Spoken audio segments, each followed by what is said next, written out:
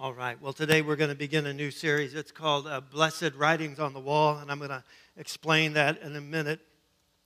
But first of all, I was just reflecting on how wonderful weekends are. Are we all in agreement that weekends are pretty cool?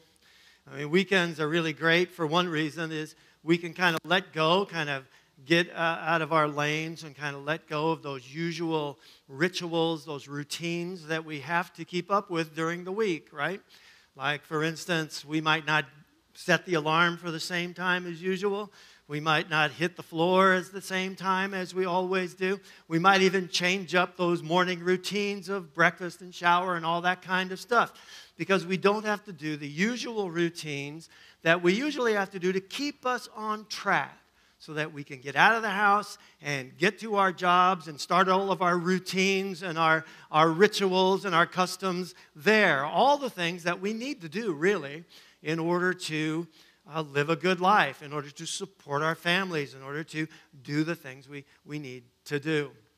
So it's nice to, once in a while, once a week, kind of let those rituals, those customs, those routines go. But we could not last very long if we didn't have them during the week, right? It's that discipline. It's that consistency.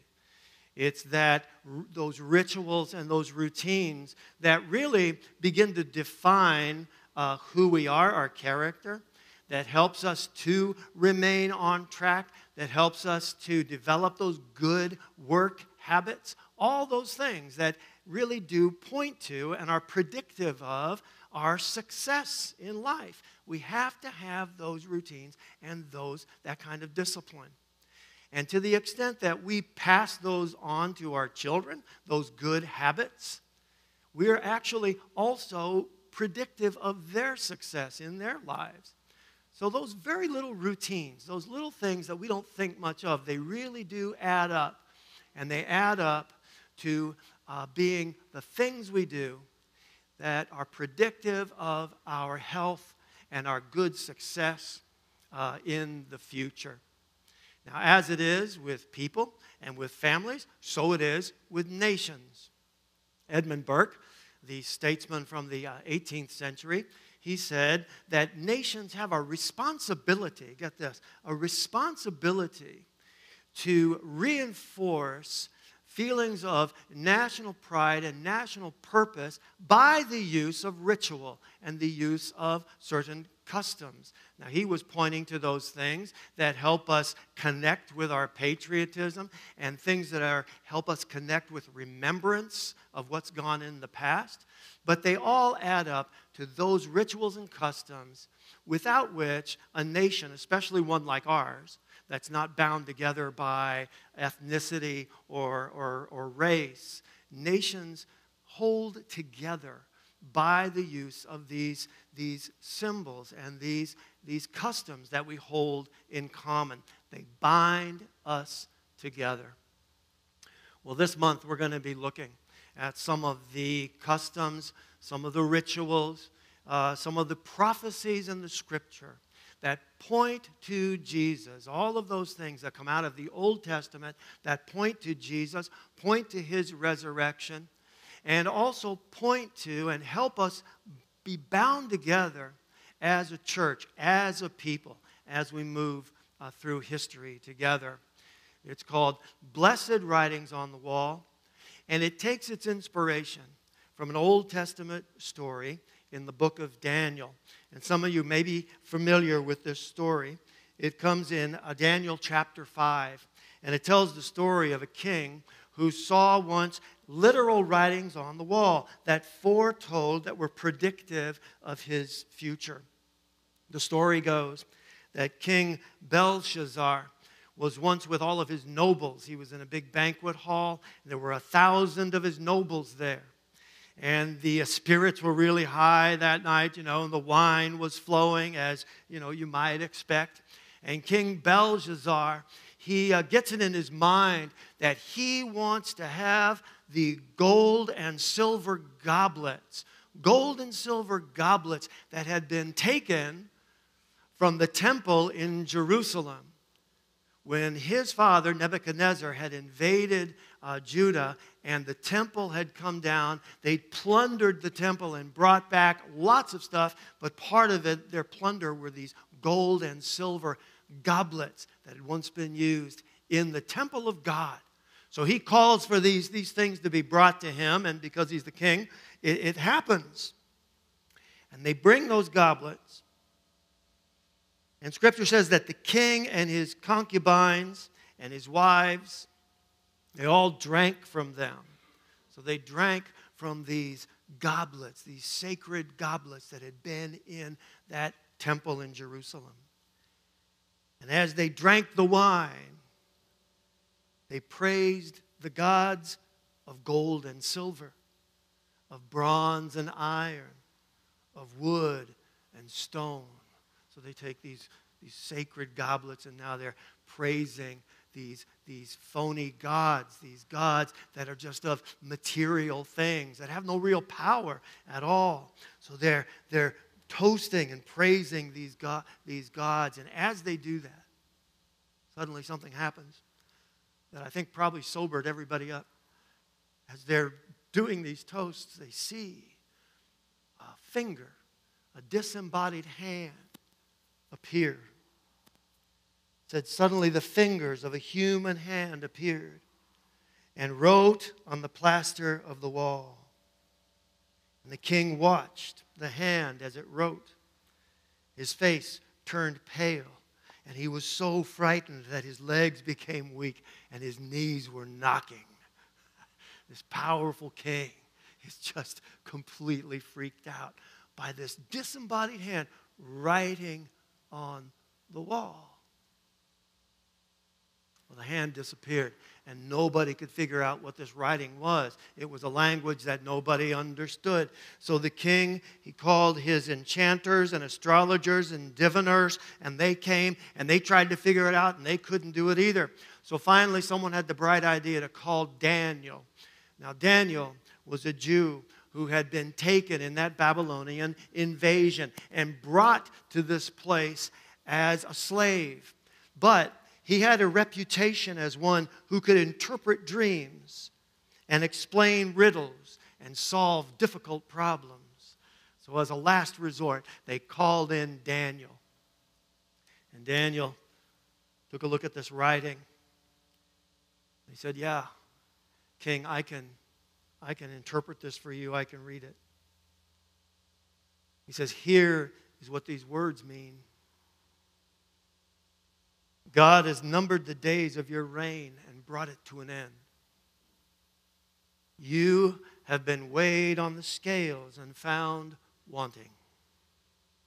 Your kingdom is divided and given to the Medes and the Persians. This literal writing on the wall foretold the doom and the failure of this king. But the fact of it is, even though that literal writing on the wall predicted his doom and his failure had been already in the works. It had been predicted long before, set up long before by his actions. By his actions as a king. Before Daniel interpreted the words, he took a moment to face the king and tell him some things about himself that he probably wished he'd have heard before, but he heard it now. He said to him that unlike his father Nebuchadnezzar, Belshazzar had never acknowledged that the Most High God is sovereign over all the kingdoms on earth and sets over them anyone he wishes. He says, you have not humbled yourself, though you knew all this. You have set yourself up against the Lord of heaven. You've had these goblets brought from the temple and brought to you, and you and your nobles and your wives and your concubines drank from them. He says, you did not honor the God who holds in his hand your life. It was true, even in this moment of disrespect to God with these goblets, it was indicative of the decadence of his kingdom. The writing was on the wall for this guy long before the hand appeared.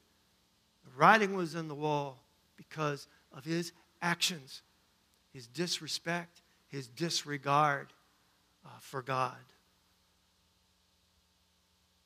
And that very night, Belshazzar, king of the Babylonians, was slain. And Darius the Mede took over the kingdom. Now, ever since that time, that expression, the writing on the wall, has been associated with predictions of doom and failure. But as you know, you don't need a writing on the wall to predict doom and failure in the future. It happened in Daniel's time before that invasion of the Babylonians. At that time, the prophet Isaiah was writing, and he was looking at the writing on the wall. He was looking at the actions of the people in Judah at the time, how they had slowly been taking themselves away from God, pulling themselves away from God, and turning to the worship, again, of idols of stone and wood and gold and silver, material things. And listen, this is something that every human being has a problem with, of really putting our trust in those material things, really making them the object of our worship. And it makes sense because we're material people, you know. It's hard sometimes to put God first. But that's what they'd been doing in the land of Judah and in Israel. And Isaiah could see the writing on the wall, that was going to lead to their calamity. So he went to the king at the time, whose name was Hezekiah, and he said, "A time will surely come when everything in your palace and all that your predecessors have stored up to this day will be carried off to Babylon. Nothing will be left, says the Lord. And some of your descendants, your own flesh and blood, who will be born to you, will be taken away." Every single one of these things happened because he could see the writing on the wall. As they moved further from God, bad things were bound to happen.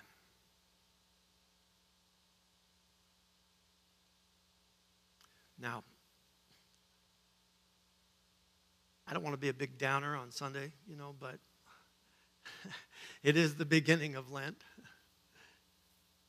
And I have to say, sometimes when I look around at our nation, don't you sometimes feel that maybe the writing is on the wall and we're heading in kind of a dicey direction?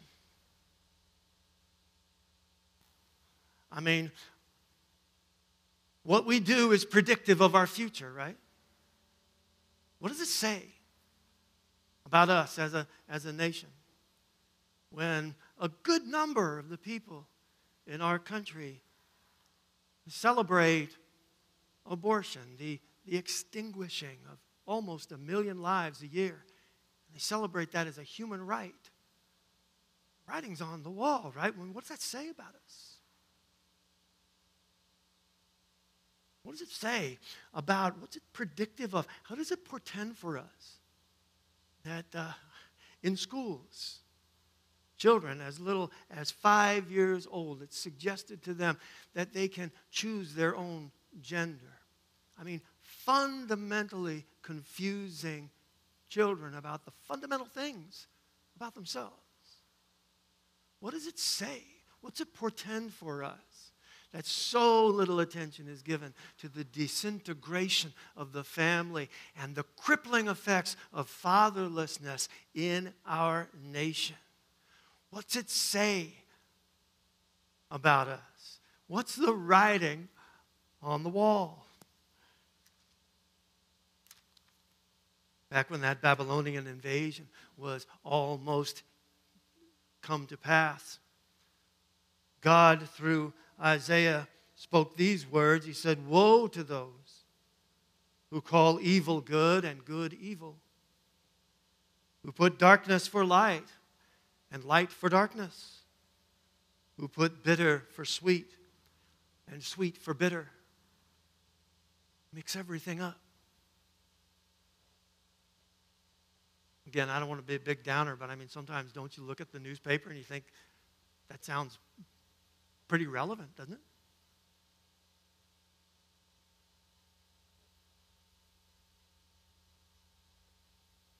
The writing can be on the wall. But listen, even though when we look around, the writing on the wall seems to be portending doom and failure. I don't know about you, but I'm not a pessimistic guy. I really do think that there's so much good in this world. And there's so much grace. And there's so much goodness. And the reason I believe that is because even though the writing on the wall sometimes looks like, oh man, we are really headed for big trouble, I know from this book and I know from knowing God that no matter how far we stray from Him, He always opens a way for us to return. He always opens up that pathway to repentance. It doesn't matter how far we get as individuals or as families or as a nation from God. There's always a way opened up back to Him. Even when that Babylonian invasion was imminent, even as Isaiah was predicting doom and failure for his people, even within that, God said these words through Isaiah, comfort my people, says my God. Speak tenderly to Jerusalem and proclaim to her that her hard service, all of the things that had come crashing down on them because of what they'd done in the past, all that hard service has been completed. He's seeing in the future their redemption and their restoration. He says, a voice of one calling in the wilderness, prepare the way for the Lord. There's always this channel of return and repentance. That passage pointed these people who were in despair towards that hope. And it also pointed towards the coming of a Savior who we know is Jesus, who always gives us, no matter where we are, always gives us that way home, that way back, that way to health and prosperity and goodness within ourselves, in our families, and even in our nation. So no matter how far we seem to have come, no matter how maybe our faith has faltered, no matter how our fervor for Christ may have faded over time, God always gives us a way back, always gives us that way back through repentance and through Christ. He always gives us a way to become strong again and faithful to Him. About 25 years after the death and resurrection of Jesus, Paul was writing a letter to the church in Corinth, a church that he had planted, but a church that within just that short amount of time, just within that 25 years, had already begun to falter, had already begun to lose its way. This church, for whatever moral and ethical strength it once had, it was already beginning to just see those things erode away under this acid drip of false witness, false teaching, and pagan worship. But what he did to draw them back was he reconnected them to first principles. And he did that through what's considered now or known now to be one of the earliest creeds found in the Bible. He took this people that was confused and lost, and he said to them, this is what I've received.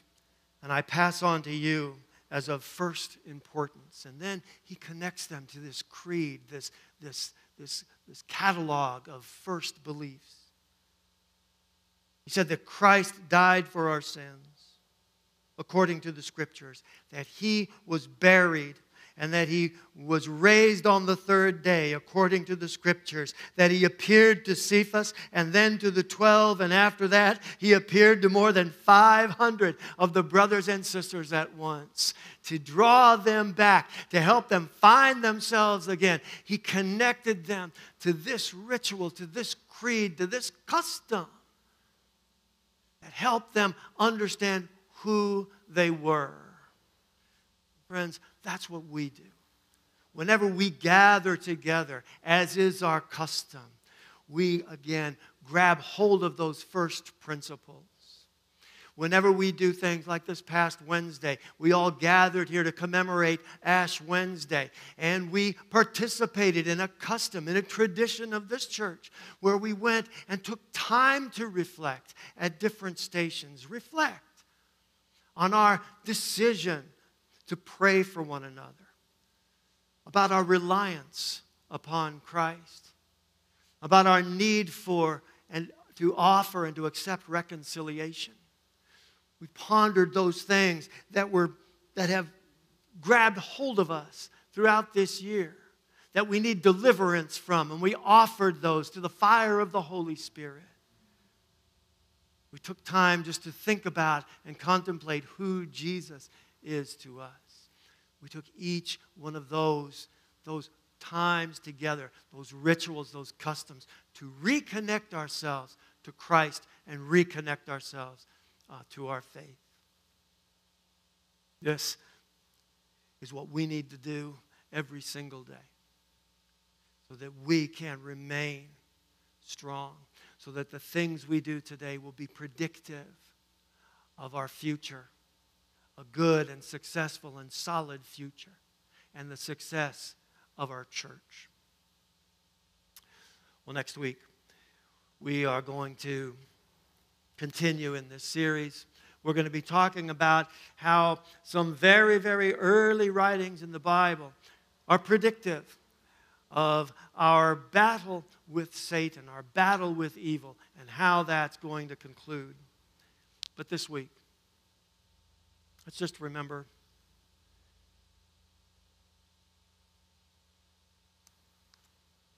when King Belshazzar read this writing on the wall, when it was read to him, it said this: "You have been weighed on the scales and found wanting." This week, let's not be in a position of being found wanting in our faith. Let's see if we can, with everything we do, be found faithful. Let's see if we can, with everything we do, make those things predictive of a strong and vibrant faith moving forward. That those can be the writing on the wall for us and for our families and even for our nation. Amen? Okay.